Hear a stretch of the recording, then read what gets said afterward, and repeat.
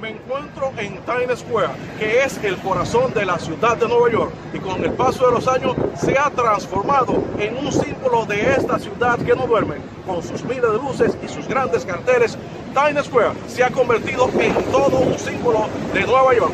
Veamos.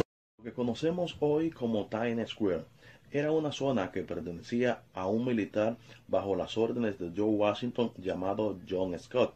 Su mansión estaba ubicada en lo que hoy es la calle 43. Antes del siglo XX, Times Square era llamada Plaza Long Gray, y para 1904 la plaza fue rebautizada como One Times Square, tras mudarse las oficinas del New York Times.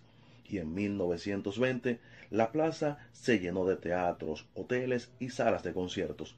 En los años 80 la zona tuvo un declive, llenándose de prostíbulo, cabaret y drogas, pero en 1994 el alcalde Rudolph Giuliani le devuelve el esplendor.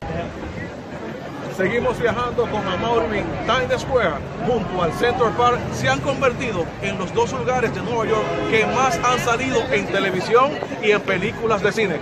Cuando esté en Nueva York, des una vertica por Times Square.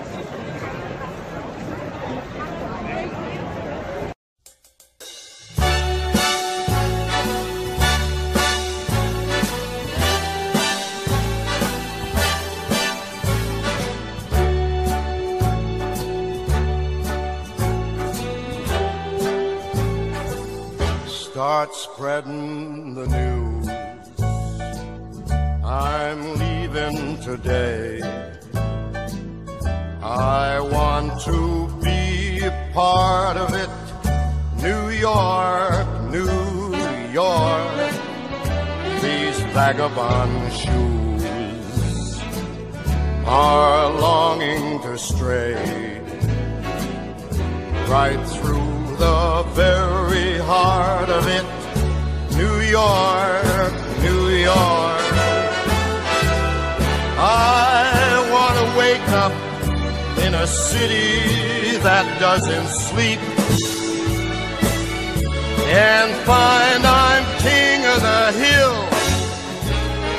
top of the heap.